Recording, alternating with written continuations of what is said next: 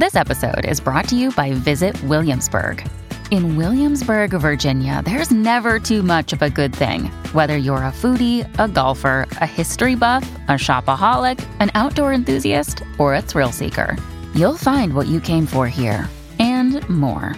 So ask yourself, what is it you want? Discover Williamsburg and plan your trip at visitwilliamsburg.com.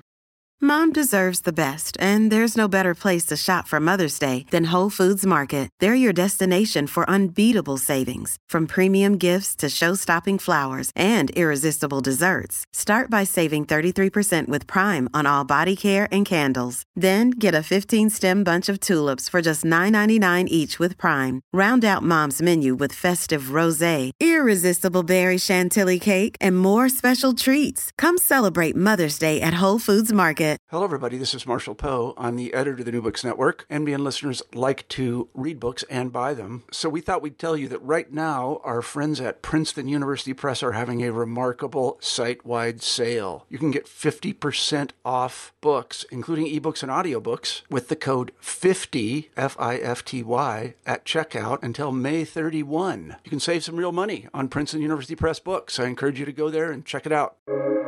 Welcome to the New Books Network.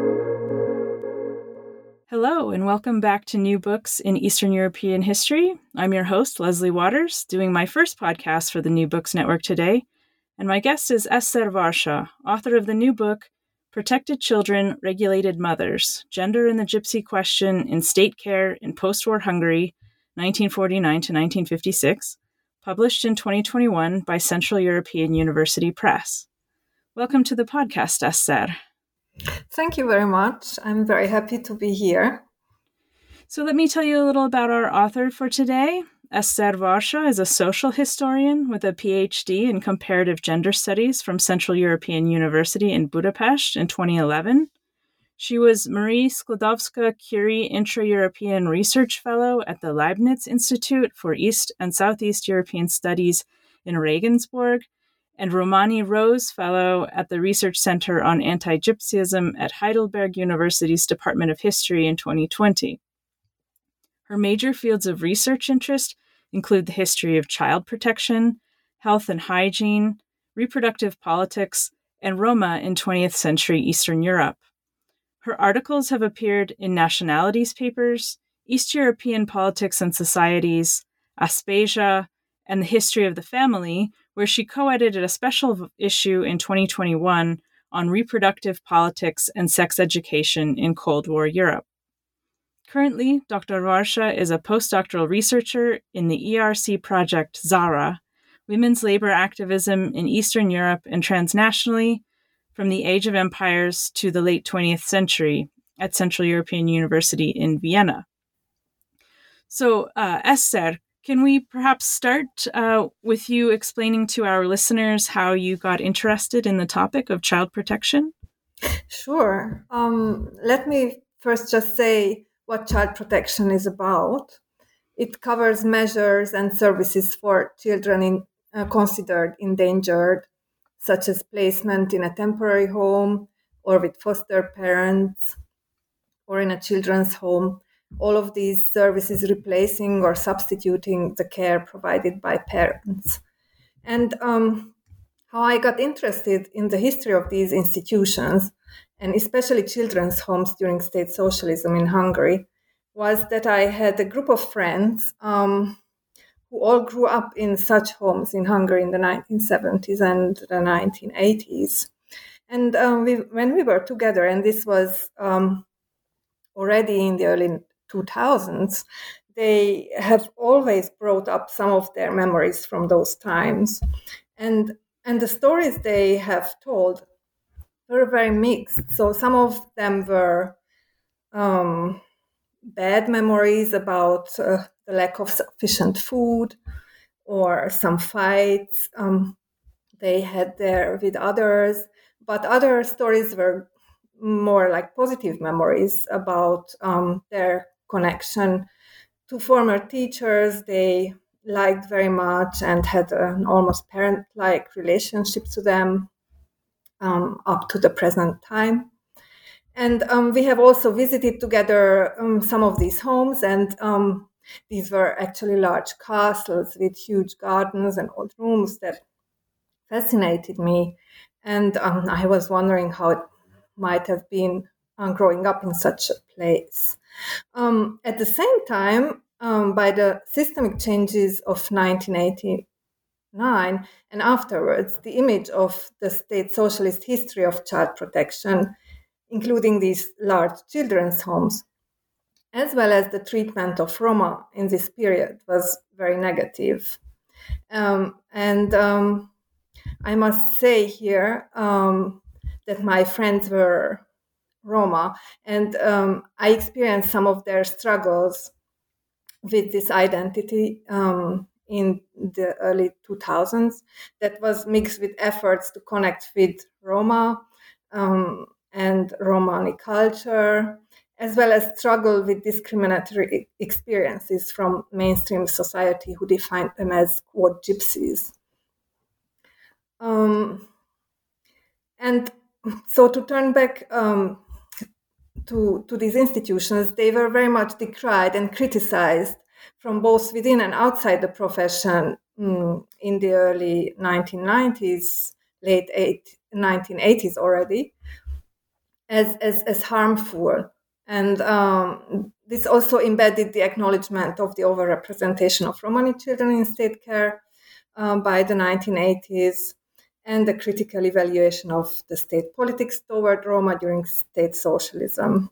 And my motivation to work on this project, on this book, was born out of a wish to re-examine this negative image of child protection under state socialism, and also for the most decried years of the Rákosi regime in Hungary between the late 1940s and the early 1950s. And I was wondering if there could be other answers to the question how state care was transformed and how it functioned in Stalinist Hungary than those resulting out of a focus on political repression. The historiography of Stalinism has long been dominated by such accounts that emphasized political repression, and these accounts affected the perception of the functioning of all areas of life during those times, including welfare services or including child protection services. And in my account in this book, I emphasize rather the ambiguity of state-provided welfare services, which included both the provision of help and support and elements of regulation and control these services embedded.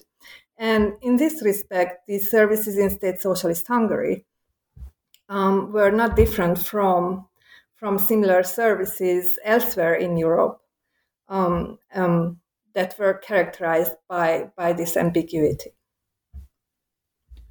Excellent. So yes, it sounds like your experiences among your friend group and what you were sort of hearing in the broader discourse didn't always match up. And so your historical research in some ways tries to understand where these ambiguities come from, perhaps.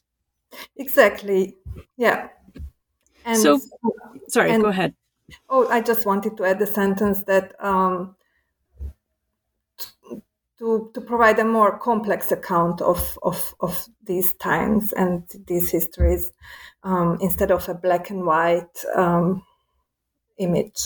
Absolutely.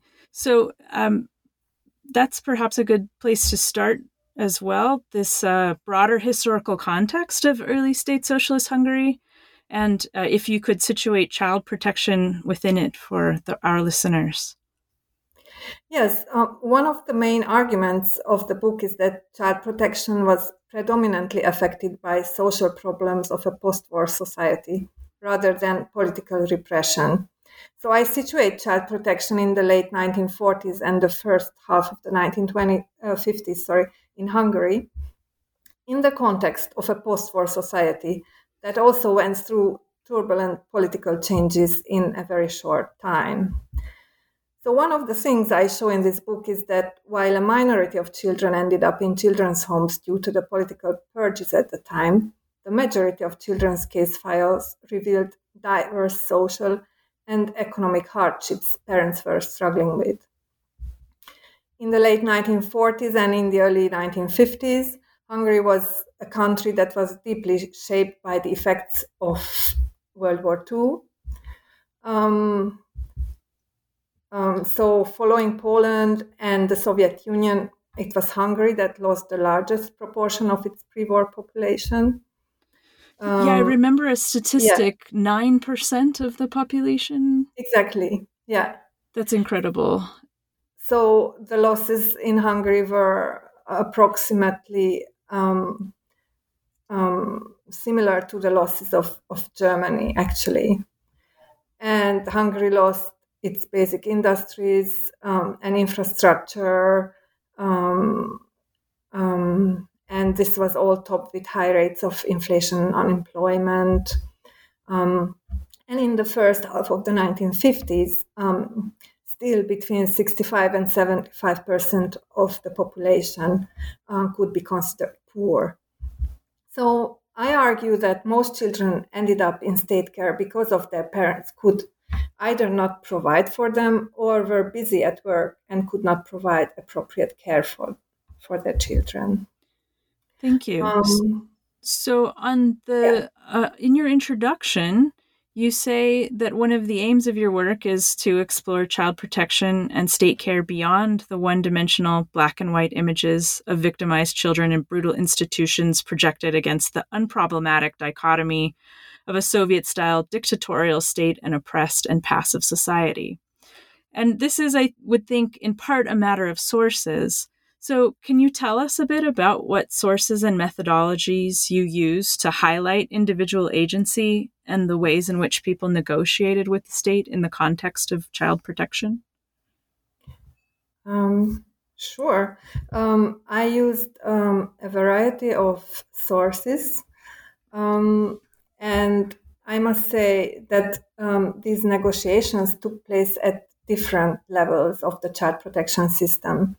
So not only between parents and institutions or representatives of these institutions, but among different state institutions, including different ministries that were responsible for the field of child protection and residential care, between residential home directors, or between these directors of these homes and the ministries, and also between directors of homes and parents, or even I even came across a letter by a child that was addressing authorities directly because she was suffering so much at her foster family.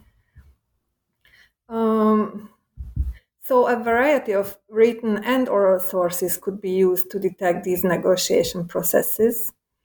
And I used documents related to the institutions, like minutes of council meetings on child protection related matters at county and municipal councils.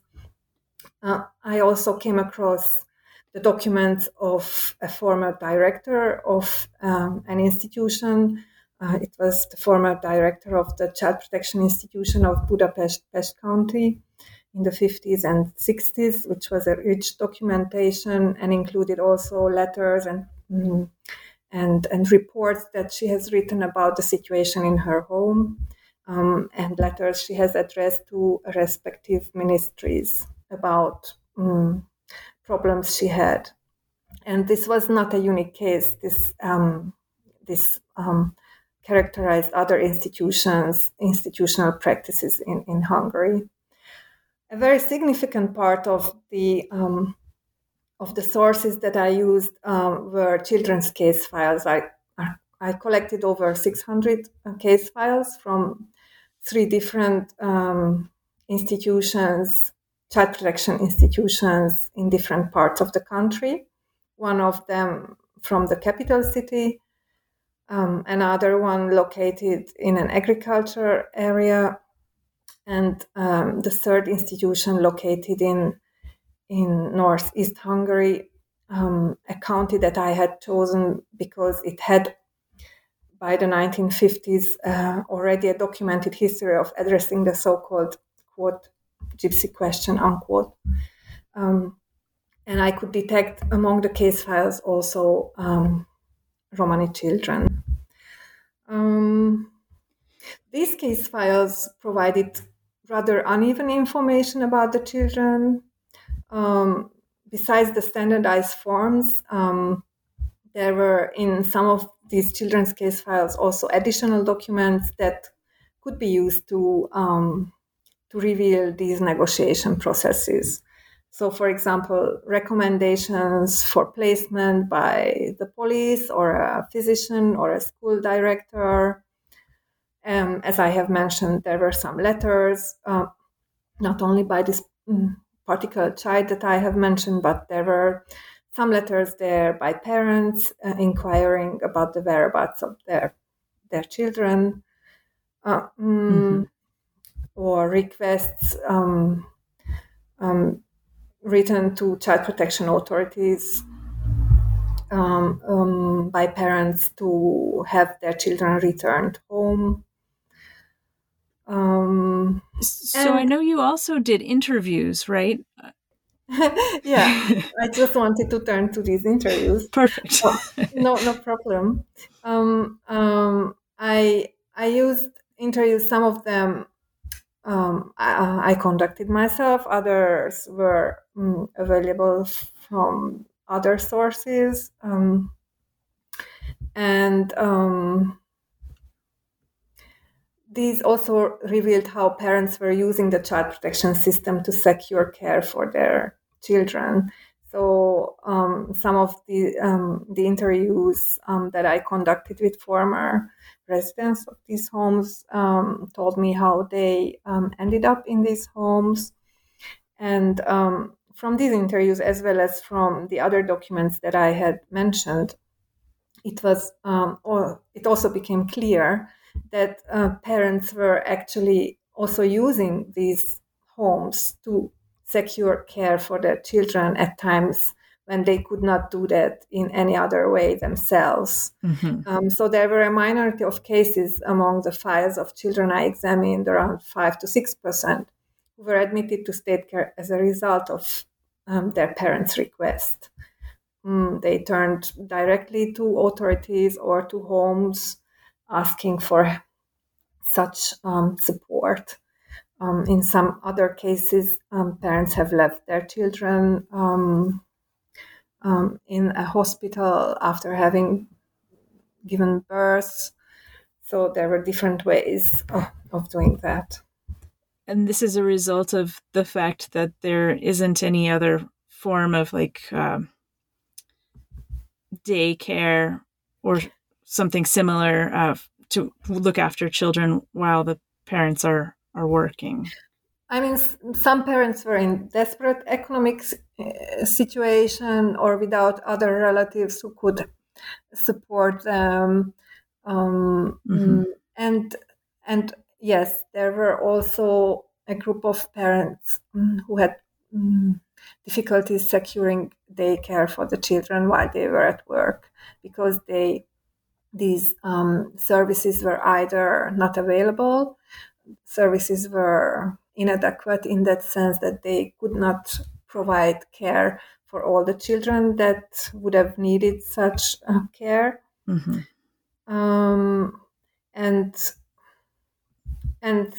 Or they had shorter hours, so the parents had to go to work earlier, and when children were left alone, now older children without care, they started doing other things, spend more time in the streets, and authorities have then recognized or identified these children as endangered and have taken action themselves. All right. I'd like to move on to talk about sort of the dual setup of your book. So most of your chapters tackle an aspect of child protection and examine it both in terms of gender expectations and the treatment of Roma.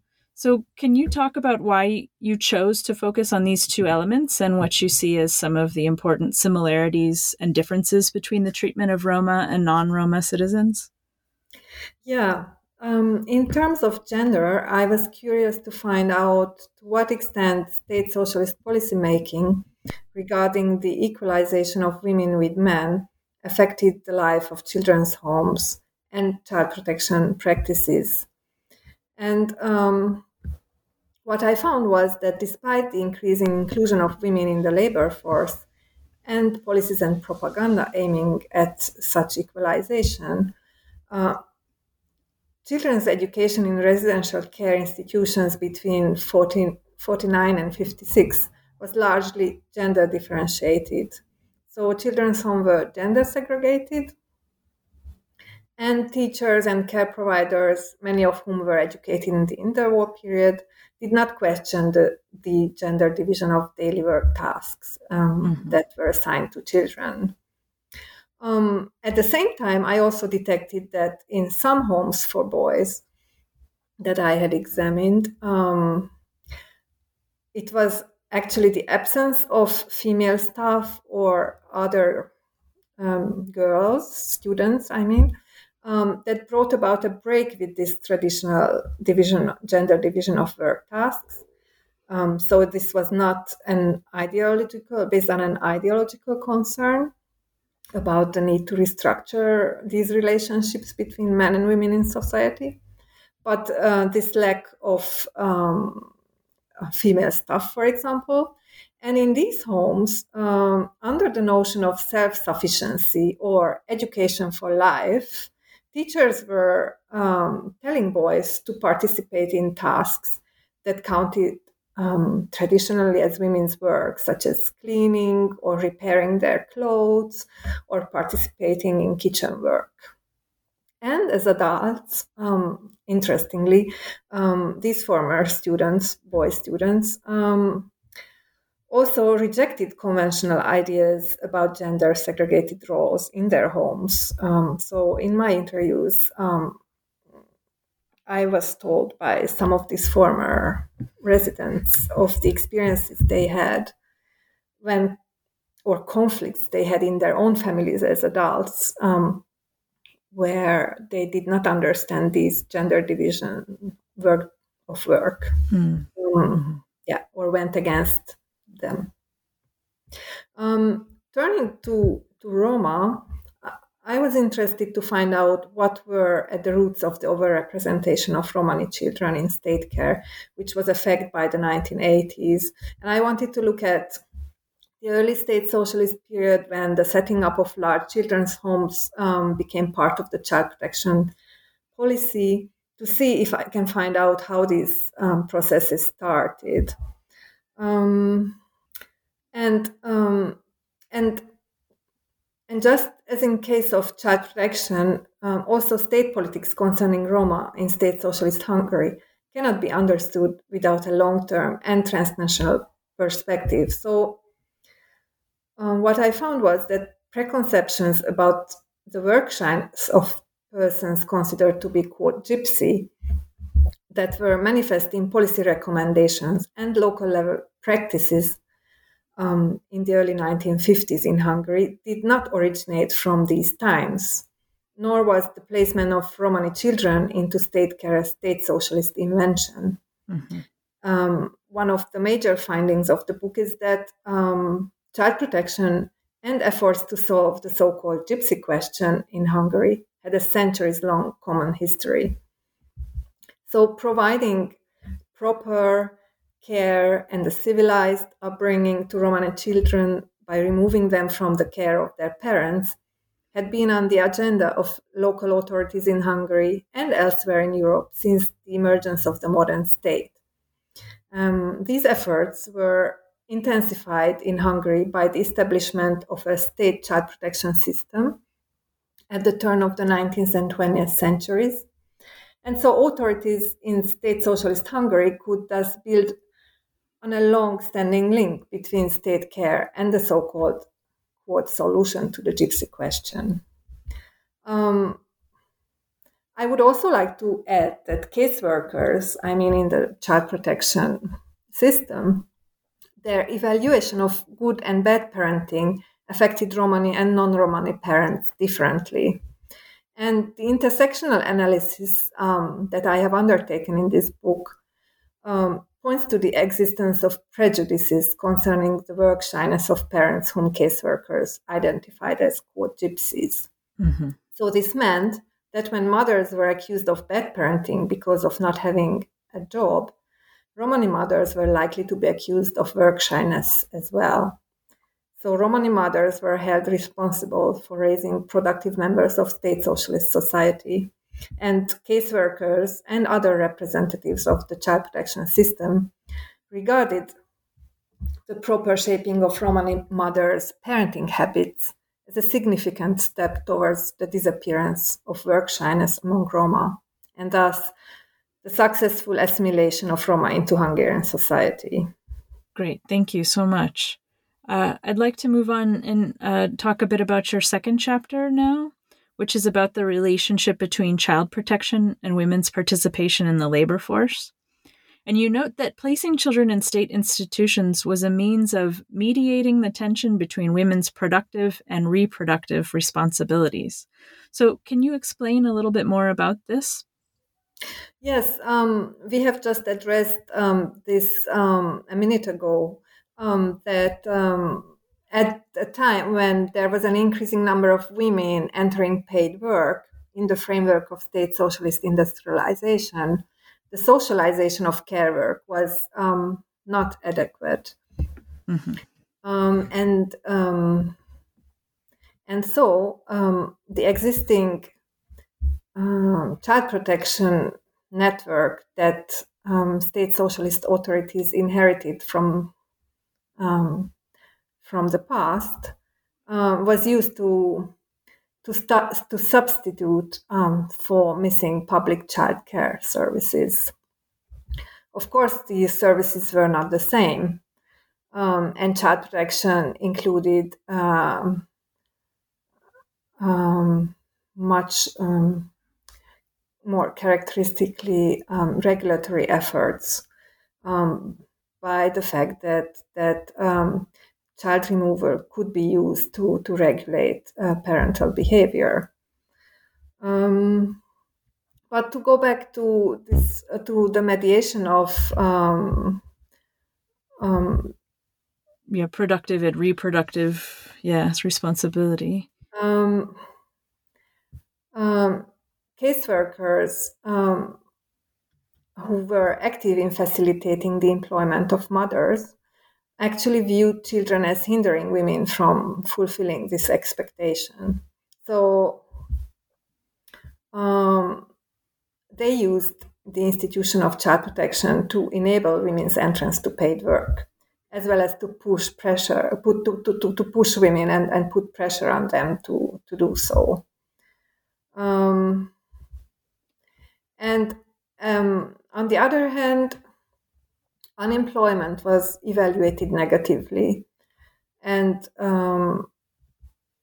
here placement in state care could also serve the purposes of pressuring women to find a job. And caseworkers were also influenced by prejudices that I have just mentioned against Roma, whom they considered work shy. Yeah, I think this is an interesting place in which, going back to this setting of post-war Hungary, post-Second World War Hungary, that it's very interesting that the state has these two, in some ways, conflicting goals, right? Women need to have children to build the population of the state, which has suffered during the war, but they also need them to enter the labor force. And this is, as you put it in the book, right, an inherent tension. And you can imagine the different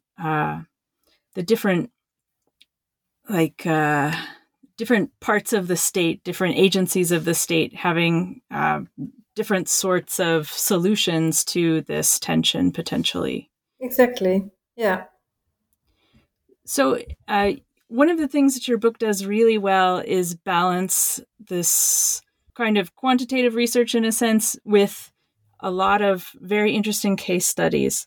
So in the third chapter, you introduce your readers to a woman named Eva, whose adoptive daughter was taken to a child protective institution. And I think this is one of the more fascinating cases that you talk about in the book. So can you tell us about her and why you find her case so significant? Yeah. This chapter is actually about how child protection as an institution regulated women's sexuality. Child protection was not only used to put pressure on women to enter paid work, but also to regulate the sexual behavior of single young girls as well as mothers, especially lone mothers.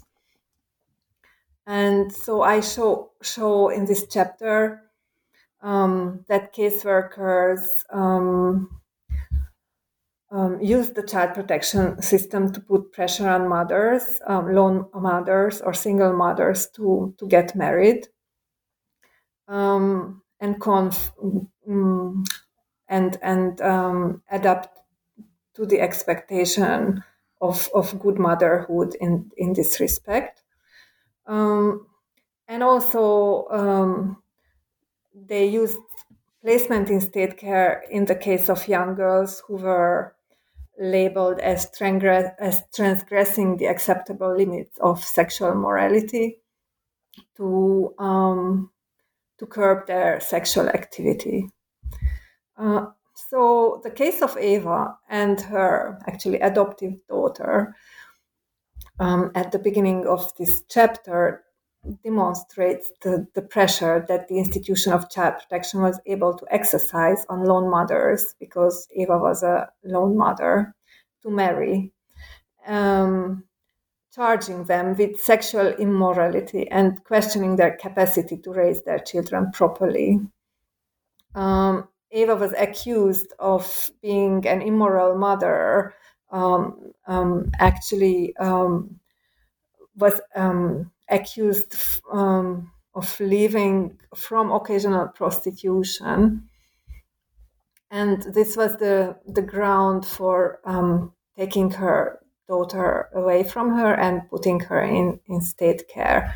And I could detect in the files how Eva made numerous efforts and addressed authorities at different levels of the child protection hierarchy, actually going up to the highest level possible to reclaim her daughter. So she even wrote a letter to the office of Rákosi.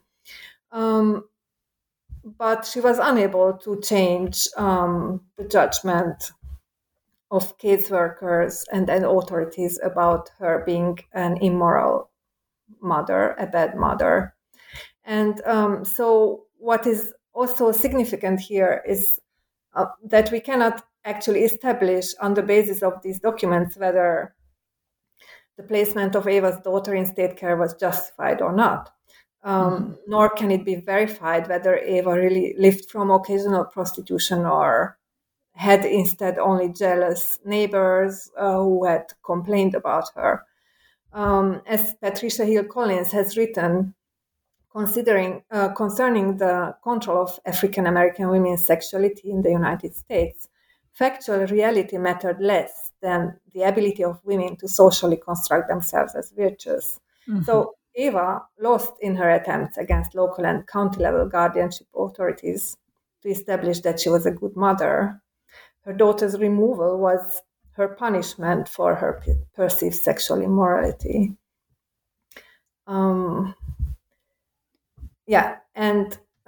Through such sexual regulation, representatives of the child protection system conveyed quite an explicit message to women about the limits of good and bad motherhood. Absolutely. I might also add that these standards also applied to Romani women. Mm-hmm. But some Roma women were likely to face child protection authorities' negative evaluation concerning their lifestyle and sexual morality. So among some Romani communities, for example, such as the Lovara in northeastern Hungary, it was custom to move in with a man without without going to the registry office to make this official. This was considered as a marriage, counted as a marriage in their communities, but such women counted as unmarried mothers for authorities and were likely to meet criticism or negative evaluation on behalf of also child protection caseworkers. Mm-hmm. So if we move to the later chapters of your book, you really shift your focus more onto the child protection residential institutions. And you talk about the ways that social workers and teachers hope to instill certain values on the children under their care. So we talked a little bit about kind of the gendered expectations, but can you describe some of these other values, what they were, and the pedagogical strategies they used to impart them? Yeah, in this chapter, I present the so-called education for work, which was a concept that guided the education of children in state care in the time period that I have examined.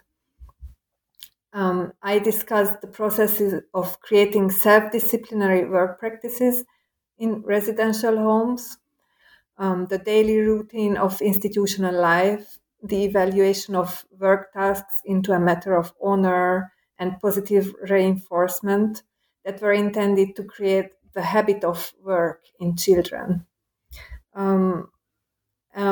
These habits of work were gender segregated, as I have discussed earlier. And what was interesting was that while there was an effort to introduce this education for work in regular primary school education at the time, this was unsuccessful, but not in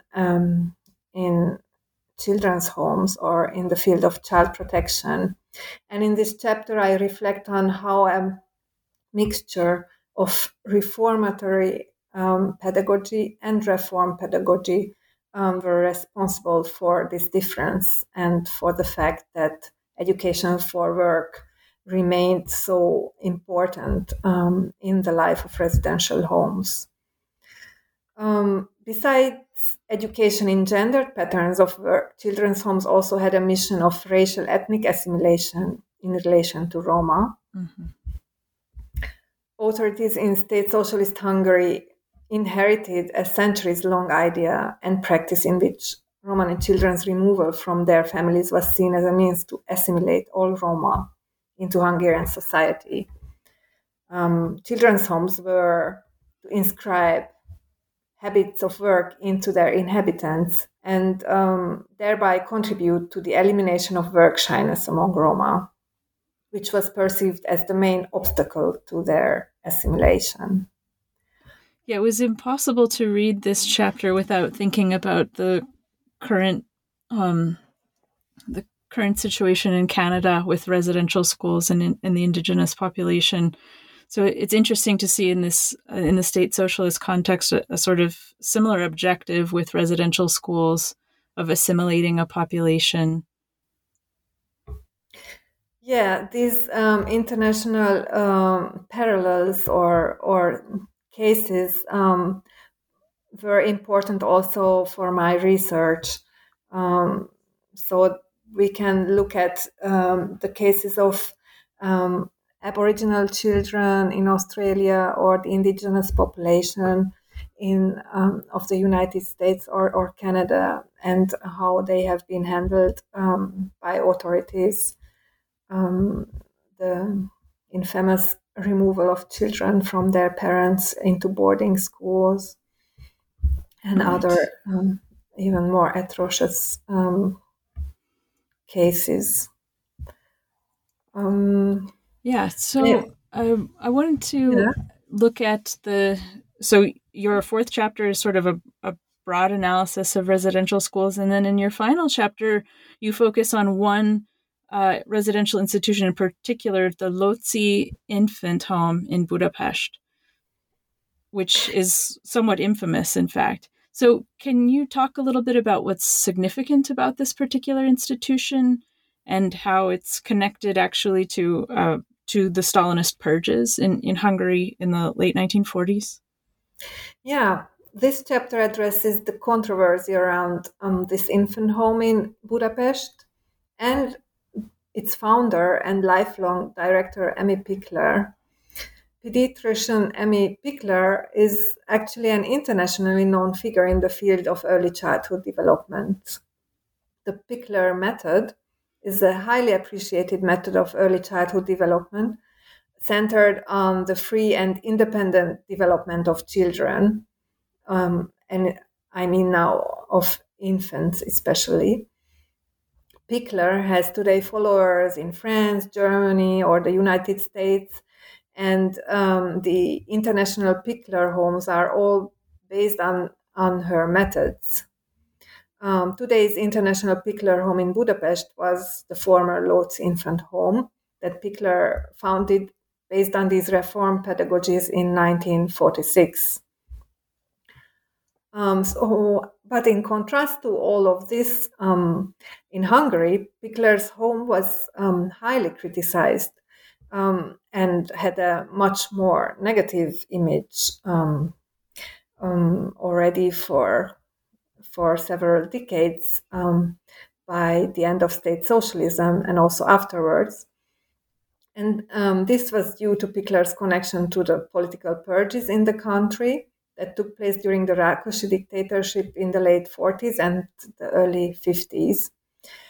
Because some of the children of parents who were imprisoned and parents who were even executed were placed in this infant home. What I argue in that chapter that it was one of the unintended consequences of the Stalinist political purges rather than the particular methodology of infant care developed along progressive and socialist educational principles, that this child protection institution became an object of criticism and a negative symbol of the communist regime in Hungary. And this criticism actually eventually contributed to the closing of the infant home. So the infant home part of the institution, it operates today as one of those Pickler homes. So it's not anymore a residential home in that sense as in the past.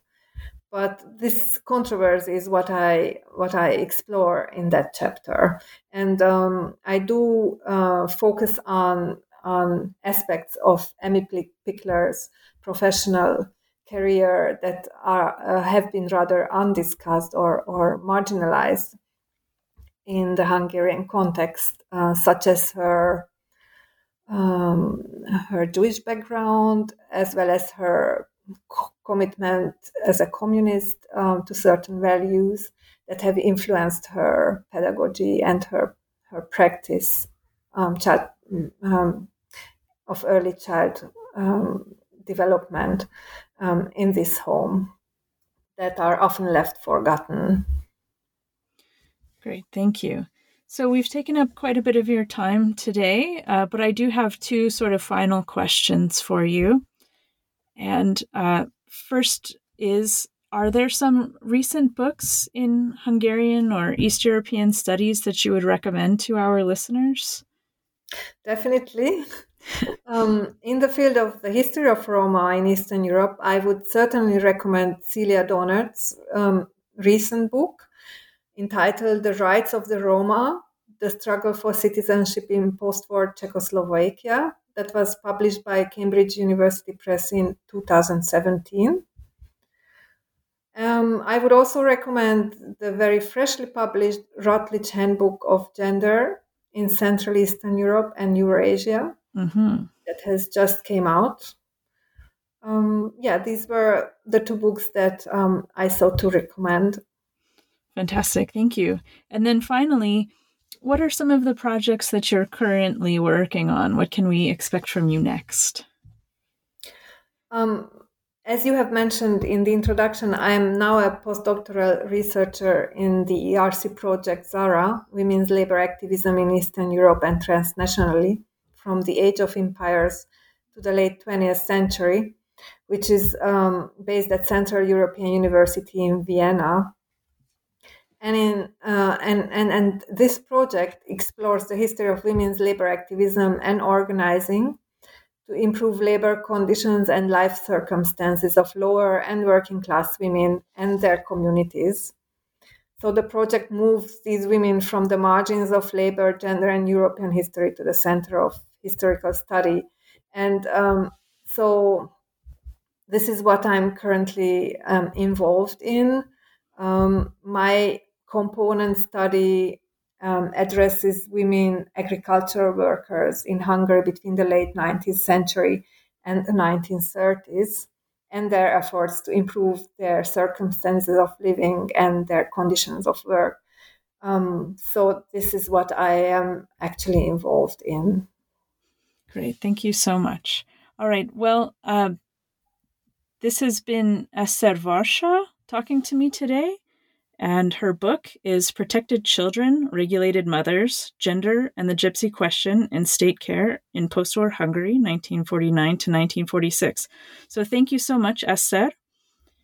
Thank you for the interview. Yes, thank you. And this has been the New Books Network in Eastern European Studies, and I'm Leslie Waters. Until next time.